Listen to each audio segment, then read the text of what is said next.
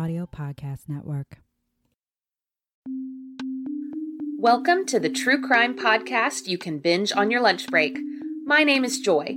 I am a school librarian, obsessive researcher, and lifelong true crime nerd. Each week, I'll be bringing you a new case to dissect. We'll focus on the facts, giving exposure to some of the lesser-known stories in the true crime world. You never know what you might learn. This is Bite-Sized Crime.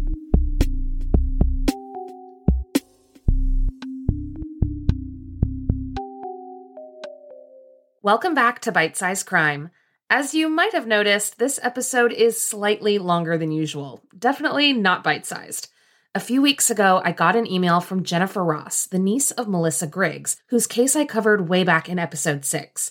Melissa's story has stuck with me over the past 2 years. It's one of those unsolved cases that keeps you up at night. When I saw Jennifer's message, I knew that I wanted to talk to her about the case. We had such a fantastic conversation about Melissa and the investigation and about our own fascination with true crime. Believe it or not, our conversation was even longer than what you'll hear today. I really did try to cut it down, but it was just too good.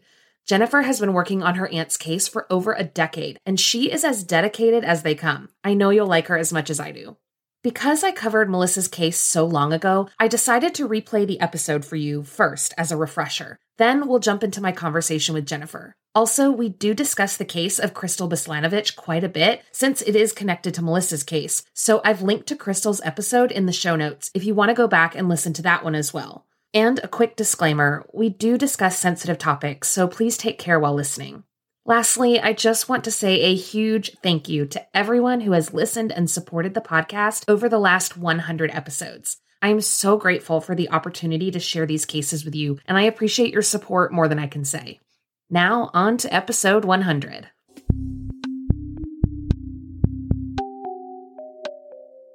Welcome back to Bite-Sized Crime. This week's case is one that I came across while researching the story of Crystal Beslanovich for last week's episode. As I dug into Crystal's story, I saw the same name mentioned a handful of times. Melissa Griggs, a sex worker who had been murdered just weeks before Crystal. Although police said they were looking at a possible connection between the cases, it was obvious that the two had not received the same attention from investigators or the media. Other than their ages, Crystal and Melissa lived incredibly similar lives, and sadly died in similarly tragic ways. So why did Crystal's case get the full power of the Salt Lake City Police Department for decades, while Melissa's case seemed to get the bare minimum? As I turned my attention to Melissa's case, I realized that there was very little information available from local or national news sources. However, I soon discovered several interviews with Jennifer Ross, Melissa's niece. Decades after Melissa's murder, Jennifer decided to start her own investigation and has been fighting to bring attention to her aunt's case. Most of the information I gathered is from these interviews and from the police reports that Jennifer was able to access. So, what happened to Melissa? How did she end up a footnote in someone else's murder? Her sad story begins in Ohio in the 1960s. Melissa Griggs, known as Missy by her family and friends, grew up in a middle-class Midwestern family. Early in Melissa's life, her mother was diagnosed with multiple sclerosis and was very sick for much of Melissa's childhood. She eventually became so ill that she was taken to live in a nursing home in Illinois. Melissa's father left the family and remarried. Melissa and her siblings were left to their own devices. When Melissa was 14, she got pregnant. She was sent to live with family friends in Chicago, where she gave birth and gave the baby up for adoption. Melissa was then sent to live with her elderly grandmother, who was unable to provide a stable living situation for a teenager who had already experienced so much trauma. Melissa quickly headed down a path of self-destruction, getting involved in drugs and prostitution. In the 1980s, Melissa got married and gave birth to her second child. But the relationship soon ended in divorce, and Melissa walked away from her young son. Over the next decade, Melissa bounced between Illinois, Ohio, Oregon, and Washington. In Seattle, Melissa was arrested on drug charges and received probation, but she absconded on the probation and ended up in jail for several months. But by the mid-90s, Melissa seemed to be getting her life back on track. She told her family that she had gotten sober and was planning to get married. But on Thanksgiving Day in 1995, her family received a devastating phone call. Melissa's body had been found on a Salt Lake City street. Her family was shocked.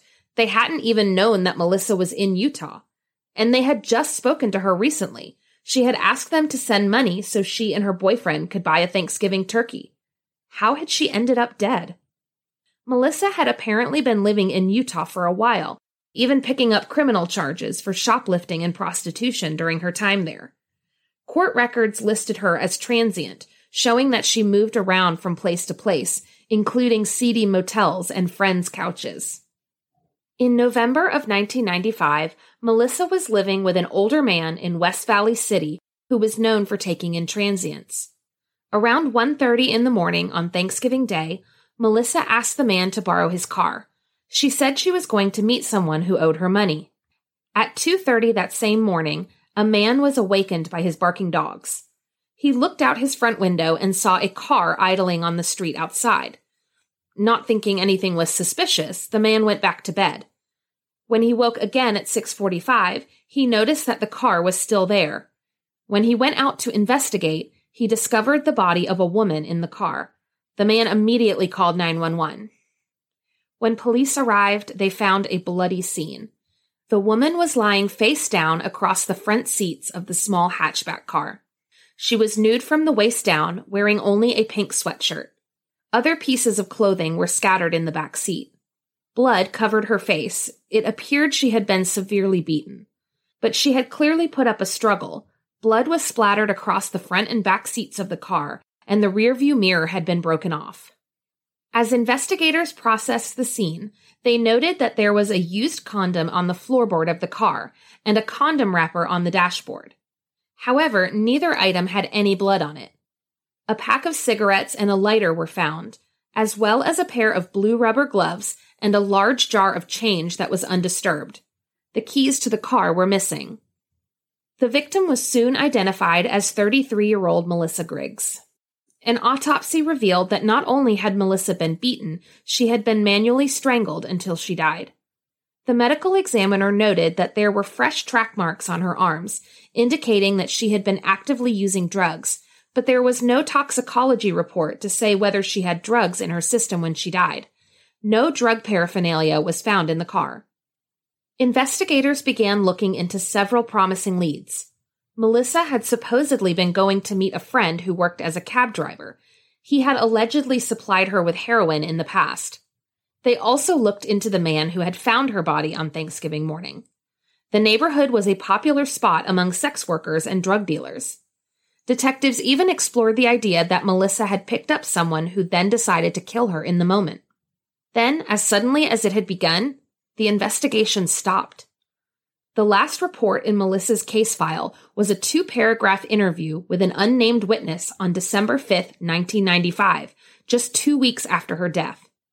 2 weeks of investigation, 2 weeks of solid leads, then nothing. With so much physical evidence and momentum in the case, why did police suddenly stop investigating? For nearly 9 years, Melissa's case sat untouched. In August 2004, a detective was assigned to look into a new lead. The police report stated that the individual in question had recently been booked on suspicion of a homicide that was very similar to Melissa's. Who was the individual? The brother-in-law of the man who discovered Melissa's body. This brother-in-law was a known cocaine user and frequenter of sex workers in the Salt Lake City area. He had a history of domestic violence, including an incident where he attempted to strangle his wife. After Melissa's murder, he suddenly stopped visiting the house. Unfortunately, he has moved to southern Utah in the years since, and it's unclear whether he was ever questioned in relation to Melissa's case. The report mentioned that there was DNA evidence in the case that needed to be sent to the state crime lab. We know there was DNA on the used condom found in the car, but according to later reports, there was also DNA found inside Melissa that did not match the DNA found on the condom. Reports indicate that detectives believed Melissa met someone for a sexual encounter, but was later attacked by someone else who beat and strangled her, then sexually assaulted her post-mortem. Because Melissa's purse and keys were missing from the car, her niece believes that whoever assaulted Melissa took her shoot kit, the items she would have needed to inject herself with heroin. Jennifer also believes that the killer knew Melissa. The fact that she was beaten so severely and then manually strangled indicates a very personal attack. Jennifer also has another theory. Over the years, Melissa had been charged with multiple serious felonies, but had never done any real time. At one point, she was charged with amateur recruitment into prostitution, meaning that she was recruiting other girls for sex work. She was also arrested when she got caught driving a stolen vehicle, but the charges were later dropped. In Seattle, she had been charged with manufacturing and possession, but had only received probation. Is it possible that Melissa had been working as a police informant? Why else would she have received such lenient punishments for such serious crimes? Perhaps that's why police stopped investigating her case after such a short time. There are also some interesting connections to Crystal Beslanowicz's case. Jennifer says there is evidence that Melissa and Crystal knew each other and that they lived in the same motel for some time. Also, Melissa often purchased heroin from a cab driver, and one of the original suspects in Crystal's case was a cab driver who was obsessed with her. The cab driver was questioned in Crystal's case, but not in Melissa's. Unfortunately, that is where the similarities end. When Crystal's killer was eventually found, his DNA did not match anything from Melissa's crime scene. As the years pass, Melissa's case gets harder and harder to solve. Many of the people involved in Melissa's life in Utah have since passed away and can no longer be questioned. Jennifer told a local news station, quote, "I just feel like somebody has to know something, remember something. I just feel like we're running out of time." What really breaks my heart about Melissa's case is how she was treated as expendable in life and even in death.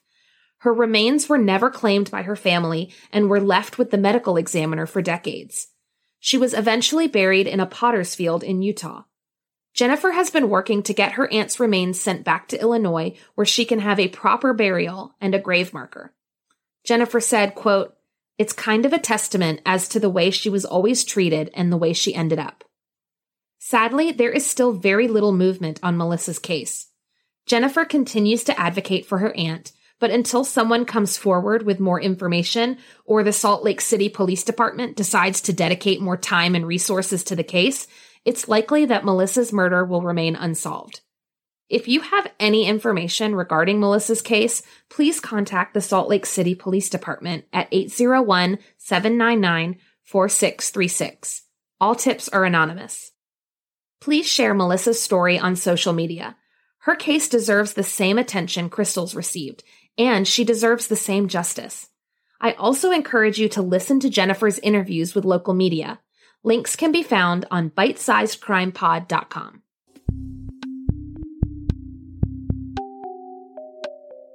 I'm so glad to meet you. I'm very excited to meet you too. I haven't got much coverage on the story, so I'm excited when anybody gets a little interested in it. Well, and I was looking back through everything yesterday just to refresh my memory, and I was like, there were like 3 news stories at the time from from one newspaper. Mm-hmm. And I mean, most of the information that I got from my episode was from you.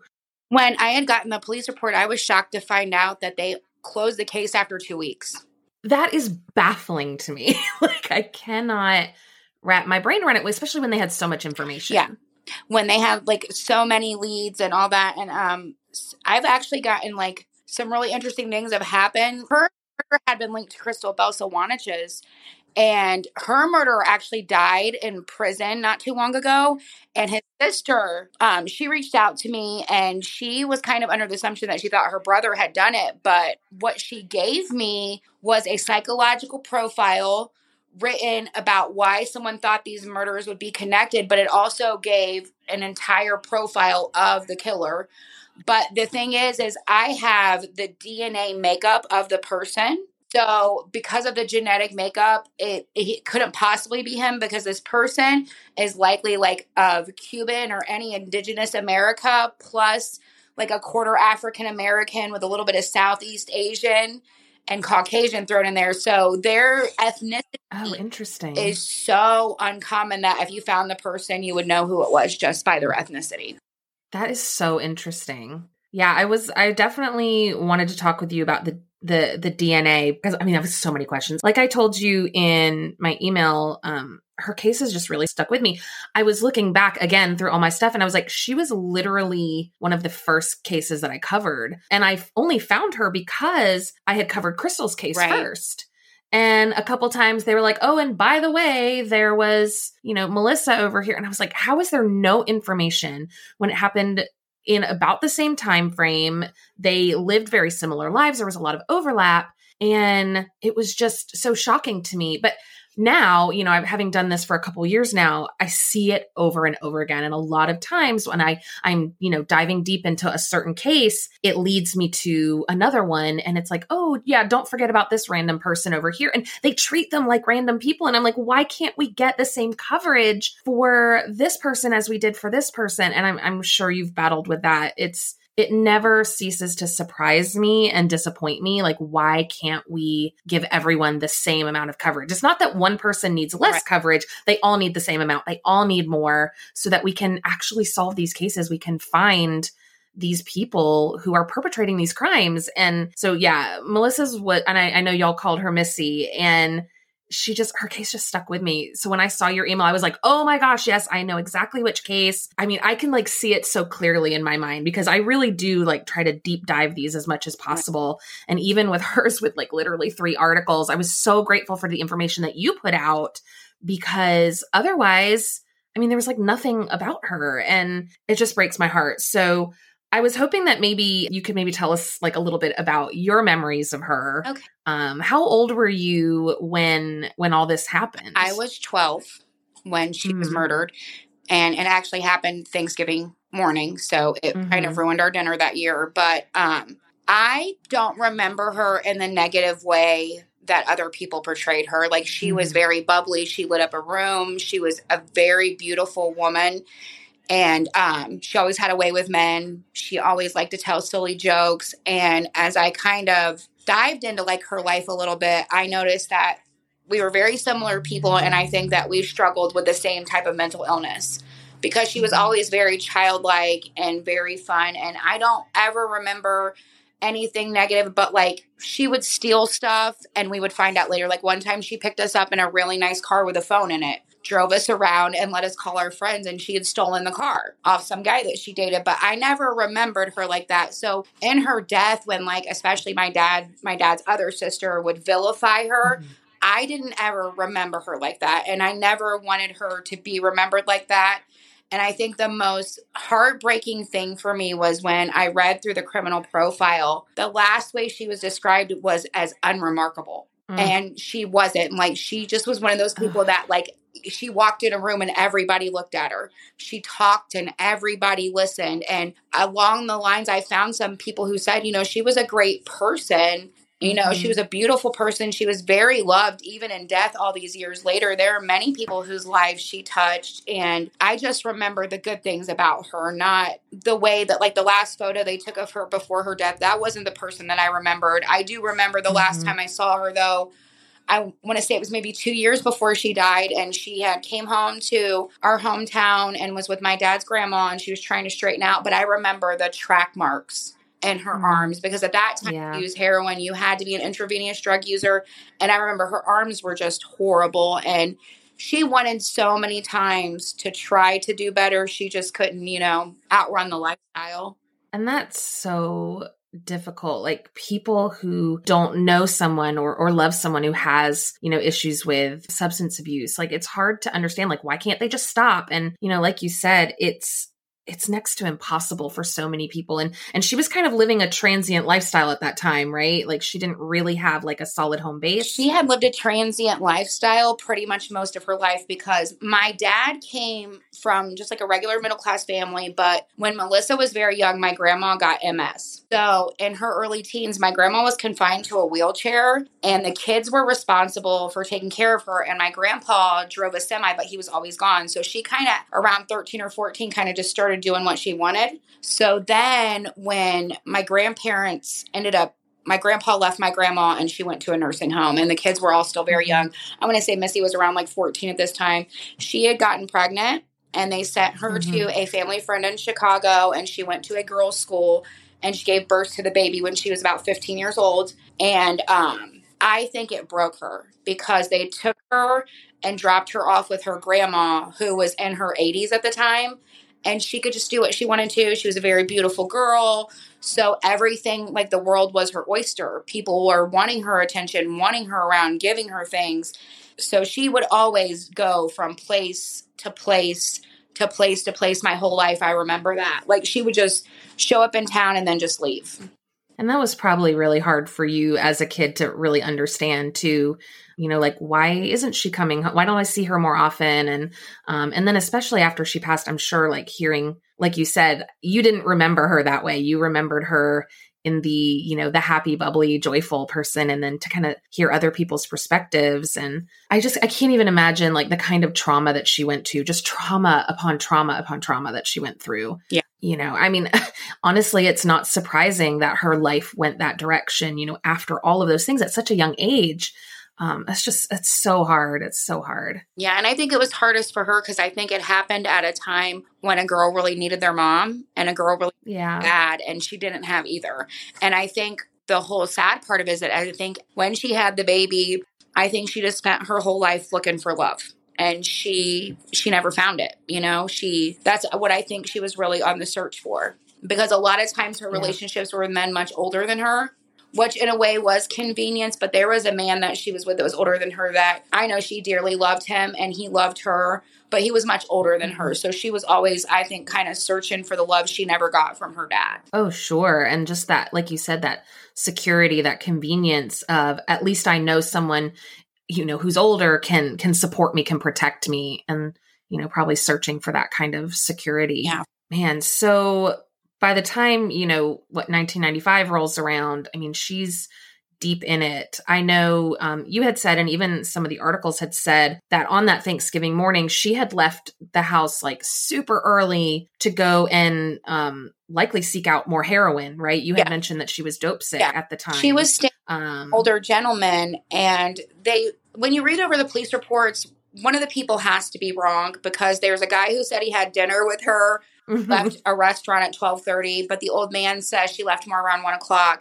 And it was because she was dope sick and she was going to, have sex with someone for drugs. And the weird part about it was the man, even when he talked to my family, felt slightly guilty because this was the first time he had ever let her go by herself in his car. Oh, wow. I didn't know that. Habit of driving into the area where they prostituted, and he would go wait at a bar for her until she was done and then take her so she could leave. Because at this time, I think she had been beaten up by somebody that she had had an issue with. So she was staying with this older gentleman. And that was the first time he had ever let her use the car on her own, was that night. And he probably thought, well, she'll be right back. Like as I believe, was she going to find like a friend? There was just like a cab driver situation. One story says, there was a cab driver that she got drugs from. And one of two things, I either think that would be Joseph Michael Simpson, because he was an airport shuttle driver at the time. He had a relationship with Crystal. He most likely knew my aunt, but didn't have a personal relationship with her like Crystal, because Crystal was younger, more vulnerable. And there was also a man, I can't remember his last name, but his first name was Herb. If you looked into Crystal's case. Herb Fry? Yeah, Herb Fry. Right? So Herb Fry was also a taxi cab driver. And the interesting thing about Herb Fry is after all this went down, I looked up Herb Fry. He lives out in like Montana or something, and he has no ties to Salt Lake City anymore. So I think Herb had something going on back then, because if you look on his Facebook page, it never says he lived there, but if you go on his Facebook page and find his children, it says that they live there, but him and his wife leave that completely off their Facebook. So I'm assuming that I'm thinking that Herb was the drug dealer. Yeah, that seems to make the most sense, especially if, the guy whose house she was at, he felt like it was not a big deal for her to go on her own. She must have said, I'll just be right back, something like that. But then it wasn't that much longer where maybe like an hour or so that the guy who eventually found her saw her car outside his house, right? Right. Like the dogs woke him up. There was something to that effect. So this timeline is what always struck me as odd. So if you believe what the older gentleman says, they were staying in West Valley City, which is maybe a good 20-minute drive, because I've Googled the addresses of where she was at. So if this man says that she left at 1:00, the other man puts her in front of his house around 2:00 in the morning. So that would Right. have been a very short window. So that's always why I assumed in my mind that it was a setup. But if we Mm. take what the other guy who had dinner with her at this all-night diner called Dee's says, he says she left at 12:30. So that puts her in front of this other man's house at 1:30. But this man's story has never been consistent. He changes it several times. So the first time the cops come, he says, I only woke up once, and then I got up to go to work, and I noticed the car was out there and it was still idling, and I checked the car. That's the first story. Well, when the cops come back again, he goes, oh, no, no, no, no. Actually, I woke up a second time around 3 or 4 in the morning, and I heard a car. Then I woke up the final time at 5:30. So then in the police report, he says that the third time he's questioned, okay, the second time I woke up, I heard a car. I go outside. There's a truck sitting. Someone gets out of this truck, walks over to the car, and then runs back to the truck and leaves. Oh, I didn't know that part. I didn't find that out until I found all the police reports. Well, then in the police report, there is a description of said pickup truck, and it is found with 2 people dead in it in a grocery store parking lot. After the 2 Oh people my got gosh. dead in the car, then they shut the case. Really? Yeah. That's so, do we know who those people are? Were they mentioned at all in the police report? In the police report, but Salt Lake City takes everything and blacks out the names. So Sure. They were 2 males were found shot dead in the pickup truck that fit the description of the truck they saw that night with 2 occupants in it. Now, Joseph Michael Simpson also drove a truck at the time, but through like his DNA and everything, like I said, I don't think he killed her. And they said that they have got his DNA. And I know that like his sister I tried to explain to her that I really don't think that he is the actual person who did it. Because for a long time, I was chasing Crystal's boyfriend as the perpetrator. Right. Yeah. Yeah. Interesting. Because, I mean, that's the thing with this case. There's so many potential suspects that it's like, why did they just stop all of a sudden? The man also, this is an interesting thing that I found out from the police report. The man that found her called the police back and told them that he thought his brother-in-law killed her because his brother-in-law did coke, had sex with prostitutes, and had tried to strangle the sister-in-law inside that house. That the whole thing about like where she was found is just always been so strange to me. Like, you know, at that time it was kind of a hot spot for sex work and things like that. So maybe the guy wasn't like super surprised to see a car outside his house. But I also feel like if you kept seeing that same car over and over again and you're trying to sleep and you keep waking up and seeing these weird things, wouldn't you be a little more suspicious? But maybe he was just used to it and didn't want to deal with it. Well, to me, what I always thought was weird about it is if you think about it, this is 1995 and you remember growing up, like people were up early in the morning on Thanksgiving because we cooked our turkeys. That's a good point. No one noticed on the street anything suspicious. You would have been up getting ready and things like that. So that always struck me as odd too. But if you blow up on Google Maps, this area, there is an alley you can take to a hotel that is no longer there that she would go, and it was a hotel where the prostitutes would take their johns. Right. So this is, there's an alleyway there that connects those very closely. I know that you've said in the past, and it seems to make sense to me, that it seems likely that she was there specifically to meet someone to have sex, to get the drugs. Could that be connected to those guys in the truck? Could they, not necessarily be the killers, but could they have been the John, someone connected that way? Then someone else comes along and kills her. Like there has to be more than one person. Like even just the DNA evidence shows that. They did have sex in the car because they did find semen in a condom. They do know that she ingested drugs. What I thought was weird is, and I've had drug addiction in my past, someone who's dope sick, she had cocaine in her system but no heroin. And I couldn't imagine her like being so sick as the man described and being able to choose to do that over the other. But Crystal Belsawanich also had cocaine in her system at the time. So I think there was a lot of cocaine period going around this area. But what was not known, and I tell everything that's in the police report, I don't care anymore. Actually, whoever killed her had sex with her also post-mortem and was not the same contributor of DNA to the condom. So I've always thought, what if maybe she was out there after someone left and she had sex with him, and then someone came along, moment of opportunity, and ambushed her right there. That's extremely likely. I mean, that makes a lot of sense because, like you said, it's an area that's pretty frequented by, all sorts of people. It's so close to that hotel. Who even knows? And when you look at the street, if I remember correctly, the houses are pretty close together too. Yeah. So, I mean, it wouldn't be out of the ordinary for people to be out on the street even that early in the morning. And so someone, hearing noise outside probably was like, oh, well, it's just people out there talking or having sex or whatever. They may not even have been fazed by it at that point. Well, and there's also some speculation, like I have the Cold Case Society in like Utah. They've been looking into her case, and there is some belief that maybe she was killed and the car was brought back. Killed at the location because it happened inside a Dodge Colt, which is very similar to like a Chevelle or a Pacer, the little hatchback. It's real small, yeah. Very small car. So the way the brutality that took place in this car, they most likely couldn't have had both doors shut because like they beat her off of the windshield and everything was disturbed. And I don't think it was a robbery thing because even though they took her purse and her keys, there was a very large container of change that was left in there. If you're going to be that desperate to do that, I would think that you would take the change also. Yeah, I thought about that, especially with the car being so small, I say I'd seen pictures. I've seen a picture, the one picture that there is. And just that car is so tiny. And I mean, it's not like she was a big person by any means, but you put another person in there in a front seat in particular with, the drive shift with the steering wheel.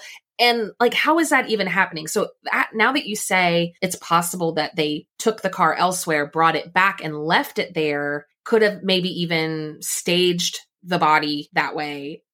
That's entirely possible. The body was definitely staged because they had to remove her clothing because she urinated on herself during the vacation, and then her pants were taken off and removed. So when she was found, she had nothing on but a sweatshirt. And what I thought was very weird, and all her clothes were there except for her socks, which is why I think maybe the body was moved, because why would everything be there except her socks? It was November. It was Utah. It was cold. Yeah. Jacket and a sweatshirt on. And she had a bad foot.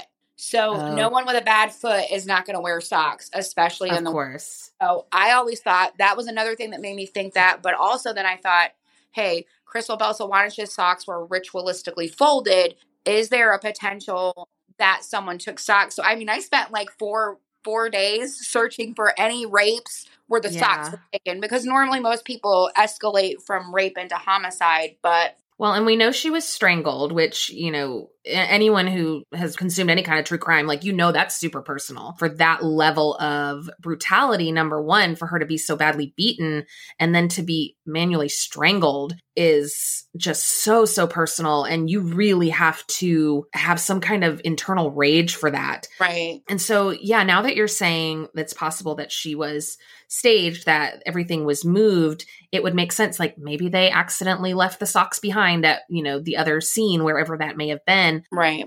And one thing that always really stuck with me about the crime scene too is that... Vulgar, I thought that after they had sex with her, they maybe pulled out and used the socks. That's a very good point. They left a little bit inside, but didn't realize it, and they pulled out. And I always thought that maybe they used the socks and took them with them. Maybe even to cover up evidence, as not very well, but maybe that was their intention. Which also makes me think, like you said, they didn't take the change. They didn't take that. They took whatever drug paraphernalia may have been there. They took her keys and her purse. They took her purse. They took her car keys. Like, in my thinking, they may have tried to take those to, they're taking her ID, so nobody really knows who she is right away. It's going to delay the investigation. They're taking things that they might want, like, hey, I want this kit, this drug kit. But they're leaving behind other things like the cigarettes. They're leaving behind the change, the condom. Like, it's just so weird. They left a lighter, and I was thinking, anybody I know that's like a crummy person stealing is definitely going to take cigarettes and a lighter. Of course. And they didn't even take that. That's what I thought. That's why I thought maybe she was at somewhere else and then moved again, because they just didn't put her, they took the keys with them and just didn't take her purse back. But she was disrobed in the car, and all her clothes were found in the back seat, not in the front seat. Yeah, that is also very weird to me. And she was not a petite woman. She was like 5'7". So she was, that's, you know, a little bit tall for a woman. So she wasn't small either. And I know that when I read the coroner's report, when they strangled her, they broke all 3 of the bones in her throat. So that amount of force, we're dealing with someone who was either A, very angry, or definitely intensely very strong. But they had tried to beat her in the head first around the car. And the profiler said possibly maybe they got upset and decided to strangle her instead. And I said, you know what? I don't believe that, because everything I've done since I've gotten into this and looked into other cases, strangulation is mostly done in crimes of passion. Yeah. So it is where the people have a very intimate relationship with each other when that's, you know, when that happens. Yeah, I think that's really the key. Like, it had to have been someone who knew her, or it, you know, maybe not like a close personal friend or anything, but there was some connection there. I don't think that this was a stranger. I think somebody came across her maybe who knew her or who was following her or something like that. And this is so incredibly personal and so brutal. Yeah. And I mean, the way she was posed to humiliate her, like it was done to humiliate her. Like Crystal Belsawanich was posed in a nice way. Like they put her to where like you couldn't even see her areas or anything like that. I mean, they put my aunt spread eagle over a gear shift. So I personally think that there was some personal type of thing in that, you know, even though I've learned that necrophilia is very uncommon. Yeah. So that's what also led me to believe like this person, I feel, has had to have done something like that again, because that is of a very depraved mind.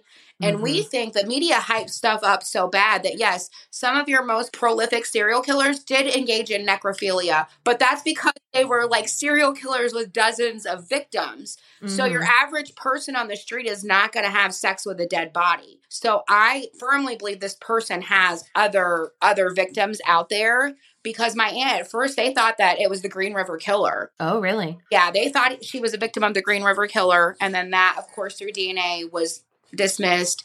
And, you know, the thing about the Joseph Michael Simpson, like, there's just too many things that connect, though, with the murders, that I personally feel that Joseph Michael Simpson didn't act alone. And the reason that I believe that is because he never professed his innocence, but he never said his guilt. He was a very tight-lipped individual. He never said he didn't kill Crystal, but the one thing that was very odd about Crystal's case is the bloody fingerprint that was on her face. And his defense never brought it up. They just wrote it off as being that the cop did it. There is not a cop worth his weight in gold that is going to touch that girl's body with blood on his hands or without gloves on his hands and mess up a scene like that. There's no way. So I personally think that Joseph Michael Simpson was framed or didn't work alone. I don't think he was alone in what he did. There were 5 contributors of DNA under my aunt's fingernails, and there was a condom with semen in it, plus whoever had sex with her after she died. I don't think it's all a coincidence. And what I find really odd is that if you read through articles on Crystal Belsalwanich's murder, there is an article, I found 2 of them, where they say that when her boyfriend reported her missing, he was worried because my aunt had just been killed. Right. I had a friend reach out to Chris Barquette, and you know what he told my friend? I didn't know she was dead. But you were at Joseph Mike Simpson's trial. You had talked to his attorneys, and the prosecution gave, the theory was that the same person killed these 2 women. It is in this profile. The prosecution gave it to his sister. You went to that trial and you don't remember that my aunt's dead? Now, I know they didn't bring my aunt up in that trial, but I know that when you talk to either side of them, that profile and the coincidence had to be there because they wanted to ask you about that. And he will tell you, he said, I didn't even know she was dead, because the thing about him was, I always thought he was white.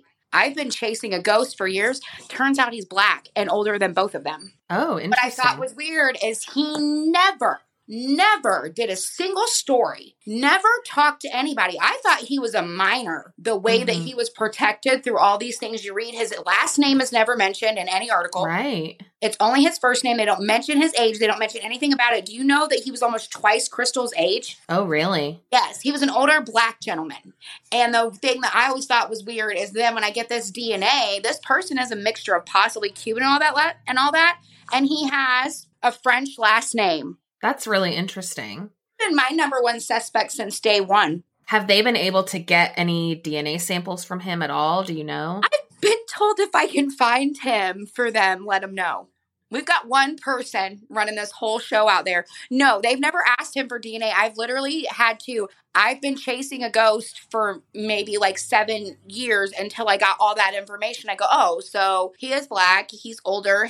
Because he went to the trial. He was at Joseph Michael Simpson's trial. And how I got his name was from Joseph Michael Simpson's sister. That's so interesting. There was a detective that worked her case. He was the second one to be on it after I got started. His name was Chris Kotrodemus. And he had told me, when we find Crystal's killer, we're going to find your aunt's killer. But they couldn't if they were working together. Well, and because that was the big thing is at first they were like, are they connected? Are they connected? But then the DNA didn't match for both cases. But if, like you're saying, if there's more than one, which I mean, I definitely believe there's more than one in Melissa's case, that's a game changer. Well, and it hurt my feelings because, like, I really wanted to write to him before he died. And then I tell his sister, I go, I don't think your brother acted alone. I go, I'm not saying that he's innocent. And she's adamant that, that he didn't. But what about this bloody fingerprint? Why was it never brought up? It's talked about. It's not a secret. So if he didn't work alone, why was it not presented as a plausible defense by your evidence? From what I understand, they didn't even analyze it. They just chopped it up to the cop. Yeah, that really surprises me. Like, that is not, like you said, no cop worth his salt is going to do that. But also, like, these defense attorneys, what are they doing? Like, you have evidence that there could possibly be someone else there. Like, you're not even going to test it. You're not even going to push for that. Well, and they took Crystal's purse. They took her jacket. They took her shoes. They left her socks. And then the only thing they took and I just thought this was weird. The only thing Melissa didn't have was her socks. The only thing Crystal had was her socks. Yeah, that is weird. It's almost like someone killed her first and then tried to redo it. It's almost like what I felt because Crystal was taken into another county. Right. Yes, that was a big issue. Now, okay, this might be like tinfoil hat conspiracy, but are we 100% sure that those are Crystal's socks? No, see, that's the thing. They never tested them. And they said Crystal was really funny about her socks. That she, like, her boyfriend said that there was, like, a certain way she took off her socks or anything. But it's just, yeah, that's what I always thought was weird because then Crystal's shoes got left on the side of the road and then someone put out flowers. So it's almost like, did we have somebody that was gearing up to start practicing? And Joseph Michael Simpson ends up getting the brunt of this because I almost feel like he was framed. Like, I know that sounds bad. I almost feel like he's framed. I mean, it's this DNA technology that we're still not relying on. Who else has solved a murder using this? Do you know what I mean?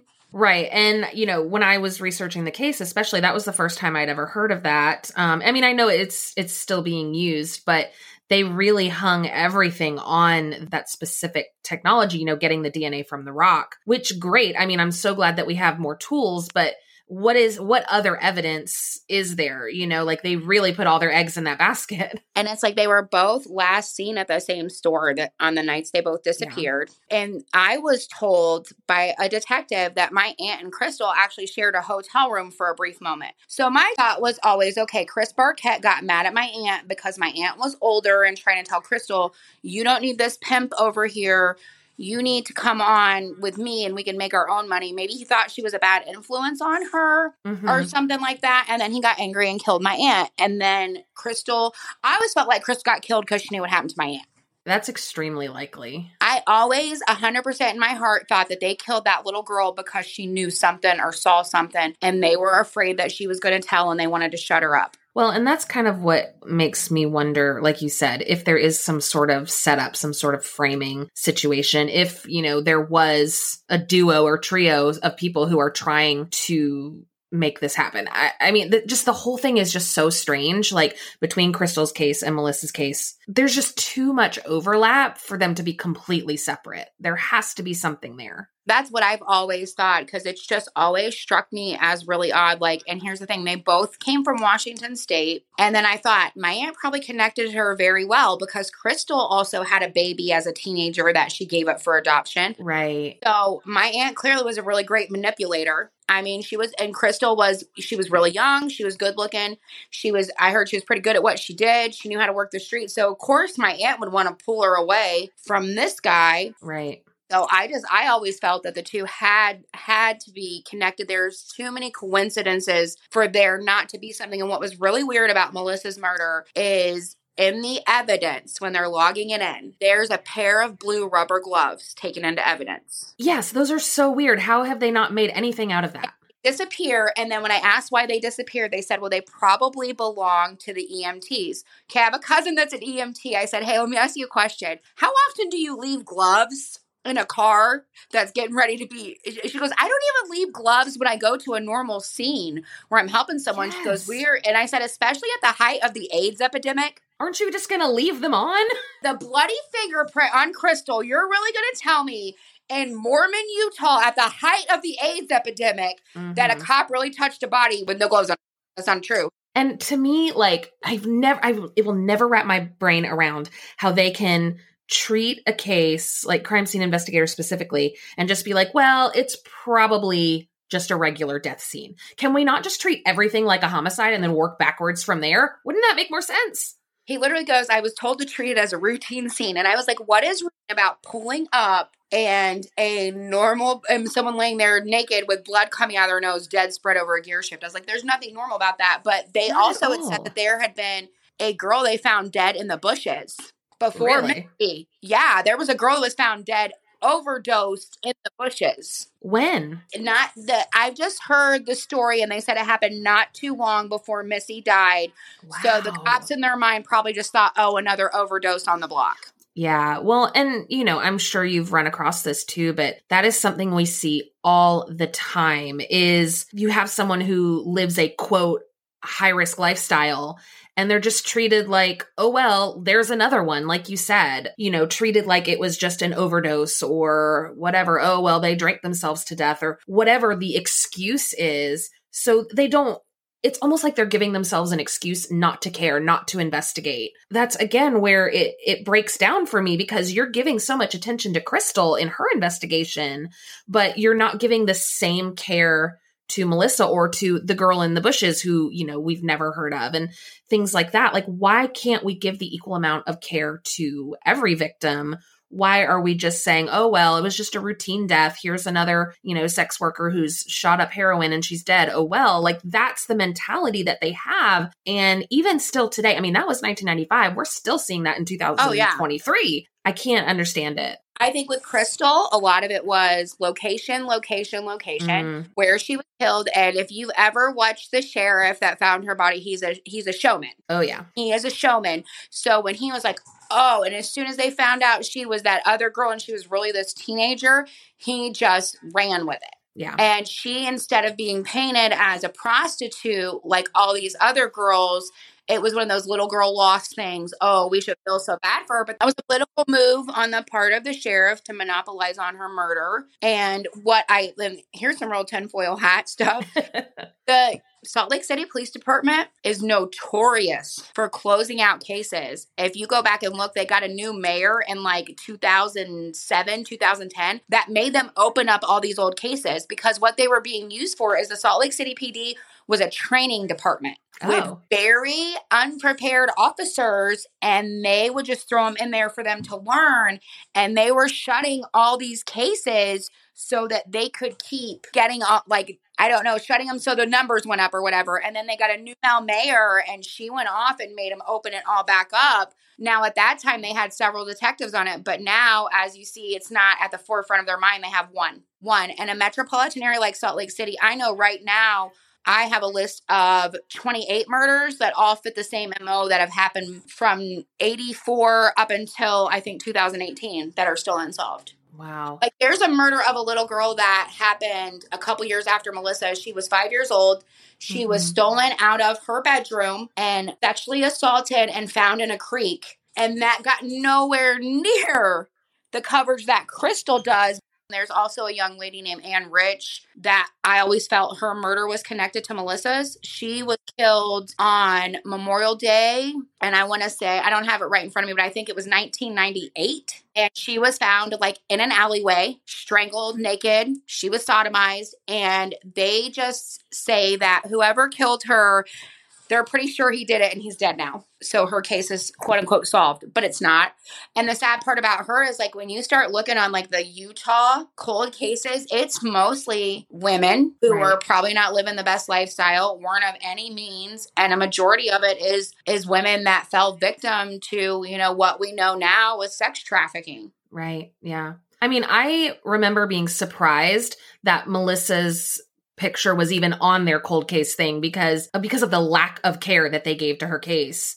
And I was like, oh, at least they actually listed her on. I mean, there's not really much information, of course, but I was like, well, at least they've given her that, you know, put her picture. I think that's probably due to some probably new federal regulations. The sad part is like, even as I started getting into, you know, this whole, you know, scene with people, I was unaware of how many people have unsolved murders in their family, like how people this is affecting like nationwide, the families that it hurts.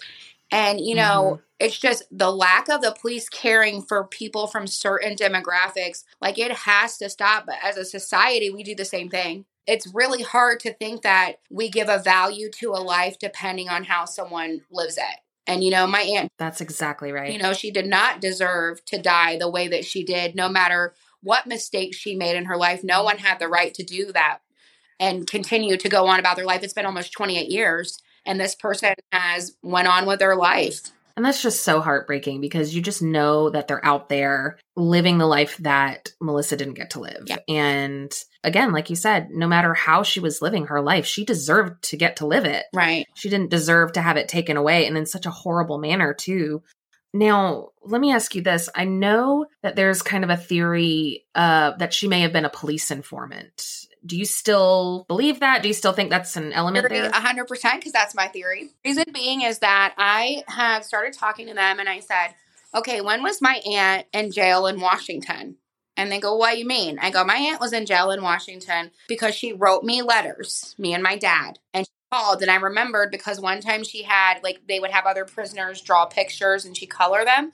And I remember having one with like a huge purple heart in the corner. Yeah. Went on for a couple months. There's no record of her being incarcerated there. The only record, there is a record that she was on probation and then she absconded and then came back. And then at the time of her death, Melissa had just been charged.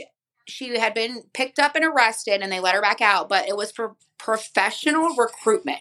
Now, professional recruitment is not a charge that your average everyday prostitute gets. At the time, that means that she was trying to get girls to work off for a pimp, or that she was possibly participating in one of like the dating service things they used to do back then and get girls to work for people, because she also had ties to a very high-ranking member of the Crip gang, I believe. Oh, wow. Yeah. That's all in the police report too, that they crossed out his name, but he was involved with the gang. And apparently whatever guy she was working for there, she tended to be the bottom bitch when she worked for someone because she was very smart. And up until the point that she died, she was a very gorgeous woman. Like she was gorgeous. She had a great body, great smile always. And she had a very good way with men. So anytime there was a man in a circle that she was in that had some kind of power influence, she would want to get right up under him. So I think, you know, it's possible that she told on someone. Also, another thing that I thought could have pissed somebody off is she was HIV positive when she died. So possibly someone could have found that out that had been sharing her and gotten very angry. Also, she was only in major cities. Portland. I know that she was in Portland several times, but all there is like a jaywalking ticket. There's no record of her ever living in Portland. She did live in Seattle off and on.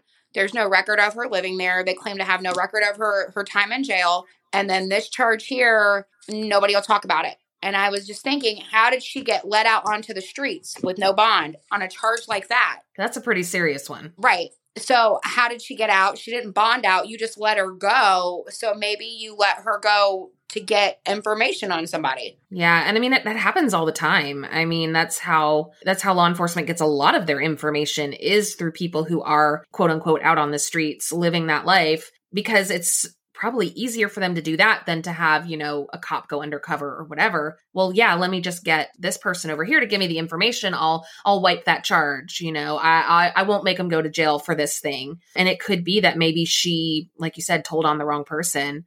it does make me wonder. It does bring me back to Crystal's boyfriend. Right. Again, like I just can't let go of the fact that they were so interconnected. Although, you know, originally they were like, oh, they didn't know each other at all. But there is evidence that they did, that they had some kind of connection.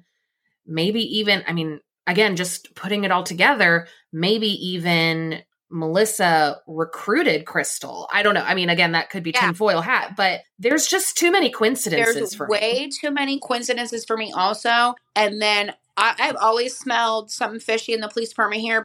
And that the climate and the time in Salt Lake City, there was a lot of backlash from the traditional community of these people moving into their area and doing their drugs and stuff like that. So, yeah, that's a really good point. And like you said, at the height of the AIDS epidemic too, like there was just so much going on, and perhaps, you know, wanting to quote unquote clean up their city.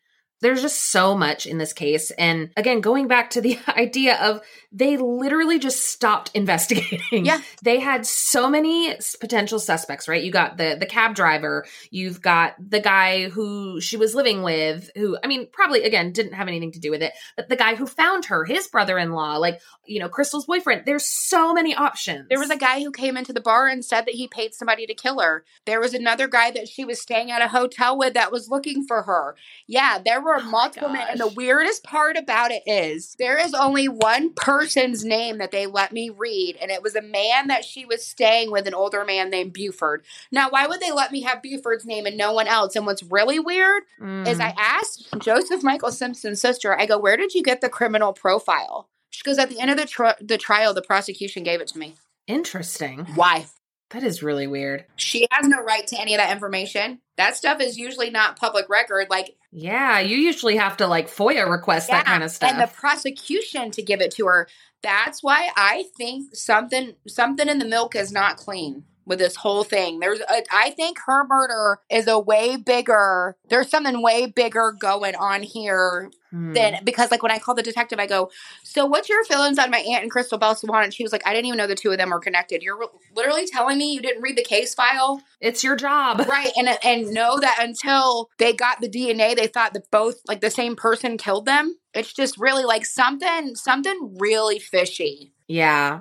I have so many thoughts, so many tinfoil thoughts. The weird thing about Joseph Michael Simpson is he was never a suspect. It was a cold hit on DNA. He was never a suspect. Yeah, and it was always so fascinating to me. And he had been living in Florida for multiple years and going back to the state of Utah. And here's a really funny thing. His dad still owned the same truck when they arrested him. Why didn't you go to his dad's house and look through that truck? Yeah. So it's just like he was never even a suspect. I mean, I just can't get past the fact that they think, okay, well, we've got this guy, got him in jail, we've arrested him, we've done all these things, and yet they still didn't really do like the basic investigation. Yeah. Like they relied entirely on the rock DNA, which great. But I mean, and again, like you said, I'm not saying he's innocent by any means, right? But there has to be more. There has to be more in play there in that case. And I want to say, you know, maybe it was just the time, you know, it was the 90s. Maybe, you know, we were still kind of in the infancy of a lot of this technology, but like we had DNA, we knew about DNA, we're getting DNA from rocks, but you can't get a match from the condom or from the bloody fingerprint or all of these things. You can't do that part. We can get DNA from a rock, but we can't do the other basic things that we've been doing for years. Right. So that's, again, that speaks to the possibility of her being an informant, why they had all of this momentum, and then all of a sudden, nope, done, case closed, cold case, we're going to leave it, we're going to put it on the shelf. Yeah. There has to be something there. And I'm not like a real conspiracy theorist. I mean, I am a little bit, but not too much. Yeah. But this kind of thing, like, again, too many coincidences. Right. There is something there, and kudos to you for trying to put all these pieces together, because clearly they're not dealing with it. At least you're sitting here saying, I have all these pieces, we're putting them together. I mean, I'm just impressed at how many people you've been able to track down, how much momentum you've been able to keep with this case, even, you know, almost 30 years later. That's a lot of work for you. And I didn't get started until 2010. So it's only been, That's crazy. But it's like, COVID helped a lot. And then I did a podcast called Shiny Things, and I became friends with one of the hosts named Kim, and she's helped a lot. And then my childhood best friend helped me hunt down a lot of these people, and she still does the work. But I've had a lot of really nice people look at the case file, help me. There's been times that I've been overwhelmed and had to pull away, because I think the hardest part for me was like when she died, as kids were told, okay, she was in a car and somebody came up from behind her and they choked her and died and she didn't see it coming. Well, to find out, no, she was brutally strangled to death and she fought for her life. Like they told me, whoever walked away from this situation, they walked away with some bruises or something, because she fought really hard for her life. They had to have, yeah. And again, like if they had interviewed all of these people like right away, that's basic stuff, looking for scratches, looking for bruises. Was there anything about that in the police reports that you were able to find? No. And I just thought, because my old ploy has always been, this person most likely went to Thanksgiving dinner somewhere that day. Yeah. They literally sat down, and because whoever did this was going to maintain normalcy, I don't care what you say. And they probably went and had Thanksgiving dinner like it was nothing, with all these marks and bruises on them. And it's like someone has to know something. They just don't want to say anything. Because even like back in 2007, they were interviewing the children of people that were around that time. Like Chris Kocher-Demas really got into the case, and then he just went away from the police department. And, it's really weird. Like, he won't talk to us. We've tried to get a hold of him. He won't talk about it. Do you feel like maybe he was told he couldn't talk about it? Because a lot of times when cops leave or retire, like they don't have that confidentiality as much anymore. Like they feel like they can talk about it. I think that something happened that disheartened him about the police department. Through the course of this case, because he was one of those detectives that was calling me. He was wanting to have me go call my family and ask them what I could remember, trying to find her son, who I later did find about 2 years ago. I did reunite with her younger son. So he really tried. Yeah. And I was able to reunite him with his brother. So that was like, that's nice. It came full circle. So that was a really good moment. And I don't know. It's been a really weird journey. Yeah, I can only imagine. I mean, you have really been going nonstop with this. But again, just major props to you, because, I do this on like a tiny scale, just trying to bring awareness to cases. And you have been neck deep in it for years and years and years. And I mean, I'm sure that takes a toll on you emotionally too, just having to keep putting yourself into this mode of almost reliving these aspects of her death. I mean, that's got to be so hard. That, I think, is the hardest part, because you'll put it away for a little while and then you'll get it out and you'll read the police report and it's like you think about it all again. And what was really hard for me was the criminal profile. Like I said, when they go down and they describe her, and it's just unremarkable. And then they describe Crystal Belsawanich as beautiful. And then it makes you think, at that time in her life as a prostitute, your value has declined rapidly. I mean, you're 33, you're not in your prime anymore. And just to think of how, like, beaten down she must have been, I think, is what hurts me. I mean, she was HIV positive in 1995. That's a death sentence in itself. And to think that, like, she still fought, though. She still fought. That's what I think hurts.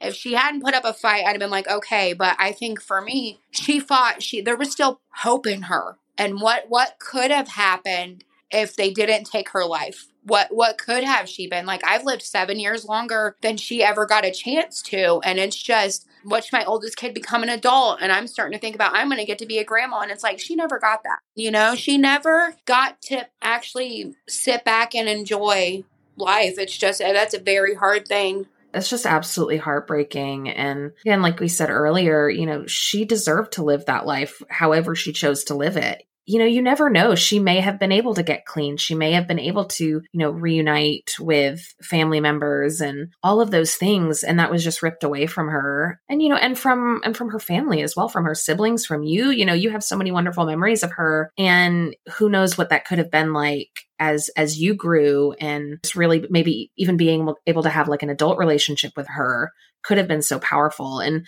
that's always just what sticks with me about these cases too. It's like, these people were just ripped away from everything. And you're not just taking the life of the victim, you're taking lives from their families. Like you're changing everything. And again, just to imagine that whoever this person is or persons just out there living their life, going to Thanksgiving dinner and I mean, and who knows, maybe there may even be other victims of this person. I think that this person's killed again with a level of depravity. I couldn't imagine them not feeling that desire to do it again. And I think for me, I almost feel like I have like a timer ticking, because I would like to solve it before my dad passes away, because I didn't touch this case while my grandfather was alive. My grandfather, that's why I didn't start. He was very ashamed of her. So once he passed away, it was open season. Like, I could just go ahead and I could talk about it. But for my dad and his brother, that was their baby sister. They tried several times. Her brothers would try to bring her, let her live with us, and they wanted to help her. And I think I remember, like, I guess I have a lot of guilt about stuff I shouldn't have, but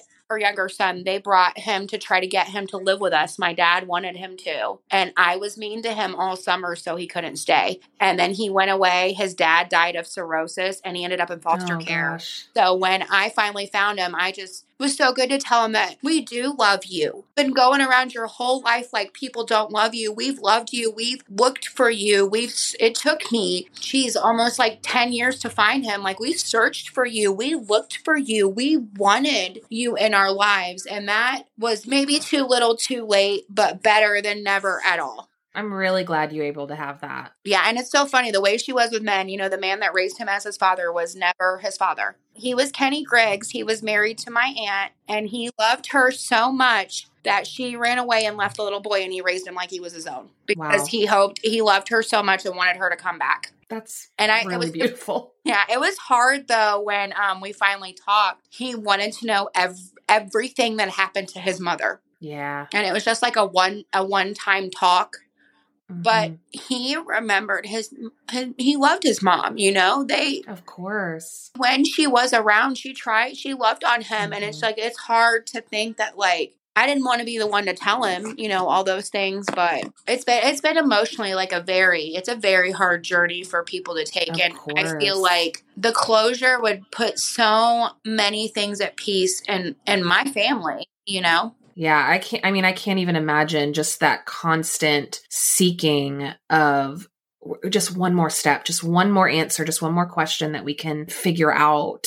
Do you feel like the goalposts are always moving? You know, like you're just kind of like chasing something that's just running away from you? Well, you know, and about from 2010 to 2015, it was really hard then, because they were going all over the United States, and they had went to a couple different states to get DNA off people who they thought had. Oh, wow. So that's why I said it was just really weird. They were really ramped up about it. Then Chris quits and they're done. But that was hard, because you would be like, oh, they're going to go here. And then they call it not a match. And I think you get your hopes up. Yeah. People are so into this thing where, they got CODIS. And it's like, no one understands. No, CODIS is this huge data bank, and you got to bank on that hit. You know what I mean? It's like CSI has ruined us all. It really has, yes. It doesn't happen that fast. Like, waiting for results, that stuff takes like weeks. You know, it takes a while. I actually just did a case where it took 2 years for the DNA to come back from the FBI, not even just regular police department. The FBI was so backlogged that it took 2 years to get the evidence back. Oh. And like, that just blows my mind. So I can imagine even like some of these small towns, or even something like Salt Lake City, where they're decent size, but it's not like they have unlimited resources. And we just think, oh, you know, you pop it in the computer and there it is. You have everything right there. And that's really not how it works at all. No, not at all. I feel sorry for anybody that has to go through this. I mean, if it's happened in the last 10 years, I maybe feel a little better for them. But I've come across so many people with cases even older than mine that have no answers. Like, when I said my kid's cousin, this happened in 1978. And then there was a girl that was killed around the same time that was 15 in the same neighborhood. And neither of those families have had answer all this time. They've just been wanting to know what happened to their child. And it's really sad. That would just be absolutely devastating. I would be so angry that they were not taking that case seriously. And I think, like, just myself as like a third party unrelated person, how angry some of these cases make me. I can't even imagine living it. If you want to get really mad, you need to look up the Monica Walker murder from Dayton, Ohio. Nobody's ever done a story. I will, for sure. That murder will make you so angry, because literally, like, if you I'm going to let you just read it. I'm not going to spoil it for you. Listen, I have like the longest list of cases that I want to investigate, and I just keep finding more, and I'm never going to catch up. I'm almost at 100 episodes, and I probably have a good 300 on my list that I haven't even touched yet. There's just so many. And, and I of course always want to take them so seriously. And something that's so frustrating though is when I find one that I'm like, this is such an interesting case and there's zero information. Oh, yeah. And I never want to make stuff up. I never want to exaggerate or anything like that. Like, I really want to do the research. And I'm like, how is there literally nothing about this person or about this case? It just makes me so angry. When there are cases that have happened, like what I learned when I started studying stuff, go to the local town that it happened in and run through their newspaper logs and just type in. So that's how I found all the information on Monica Walker. Like, you can't find much. I just hit their paper and started typing in her name, defendant's name, all these things. And I was able to pull up like 38 articles about it. So a lot of times do that and it'll help you find stuff. I have a newspapers.com subscription. Well worth it. I mean, it's expensive, but it's worth it because, I mean, I've covered some cases where you can't even find internet articles. You have to go deep into the newspaper archives. Yeah. And I'm like trying to read the grainy text. Like, I've got to be able to see what it says. But, if I can find that, if I can find like a police report or court documents are gold. If I can find court documents, because they put everything out like so clearly, like there's no embellishment. It's just like, here's what happened. I mean, they can be kind of dry. There was one case, I want to say I read maybe it was like 130 pages and it was so much, but I was like, I am invested in this. I went through every single thing. And again, like, I mean, not to be glib about it, but it sucks me in because I want to know what happened. I want even the cases that are solved. Like, I want to know every detail. The cases that aren't, I'm like, how have we not solved this yet? Right. And so many cases that I've come across, I've never heard of this before. Like, it's not even on the radar. Yeah. I like to know how they solved them too. A lot of people that I've met that have like passions for, true crime, they're very empathic people who are very caring. So I think what makes us so fascinated is I could never imagine a situation where I would take the life of another person. So I think because I care so much about like other humans unintentionally, that I think most of the people I have met are very caring, kind-hearted people. And I think our morbid curiosity was like, we could never do that. So we're fascinated by people that can. Yeah, it's like a puzzle in a way, like, well, if I can just figure out why they did this, then this thing will make more sense. And in a weird way, it'll make me feel more quote unquote normal or make me feel more safe, like, well, if I can figure out why this person murdered this person, then I will not get murdered because I'll know to avoid that, which is insane, of course. But like, that's how our brains work, especially as women. Like, we're always on the lookout. Like, someone's out to kill me. Like, I get it. And so like, it almost gives you like a sense of control. Yeah. Like, if I can figure out why this happened, then I can control what happens to me, which again, nonsense, but that's what happened. Yeah. Or what to avoid. Oh my gosh. I could literally talk to you for hours, but I know you probably have things to do. My dogs are like, I can hear them sniffing at the door. I guess before we actually hang out, like, is there anything I could do to help you as far as like the case or whatever? Well, what I'm getting ready to do is I'm going to get ready to put all the files I have like to where I can email them to people. And if you just want to look through everything, 100%. Fresh eyes always help. I've been on it for so long. Someone else looking at these things. So you're still doing the Facebook page too? Yeah, I'm going to be more active on it. I haven't really done anything with it in like a year. So I think we're going to go in and rebrand and get back up. Yeah. Good idea. 8th anniversary. All right. Well, I can definitely promote that for sure. But, if you ever come across anything or if you're like, hey, can you share this? Can you send it? Just let me know. I'm happy to do it. No problem. For sure. It was really great meeting you. Yeah, you too. As sad of a subject, I really enjoyed talking to you. Well, I think you're my kind of people because our humor is very similar. Yes, exactly. So, it's the first time someone hasn't looked at me with like, what'd you say? Oh. You have to be able to laugh or else you would just constantly be in a hole. Yeah, definitely humor and everything.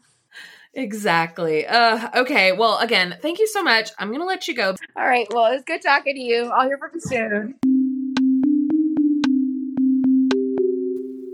Thank you for listening to Bite-Sized Crime. This episode was written, researched, and edited by me, Joy Scaglione. Theme music is by Arts Guitars. For episode transcripts, pictures, and sources, please visit bitesizedcrimepod.com. You can also follow the podcast on Instagram at bitesizedcrimepod. If you have a suggestion for a case I should cover, please email me at bitesizedcrimepod@gmail.com. And be sure to subscribe and review on Apple Podcasts or wherever you like to listen.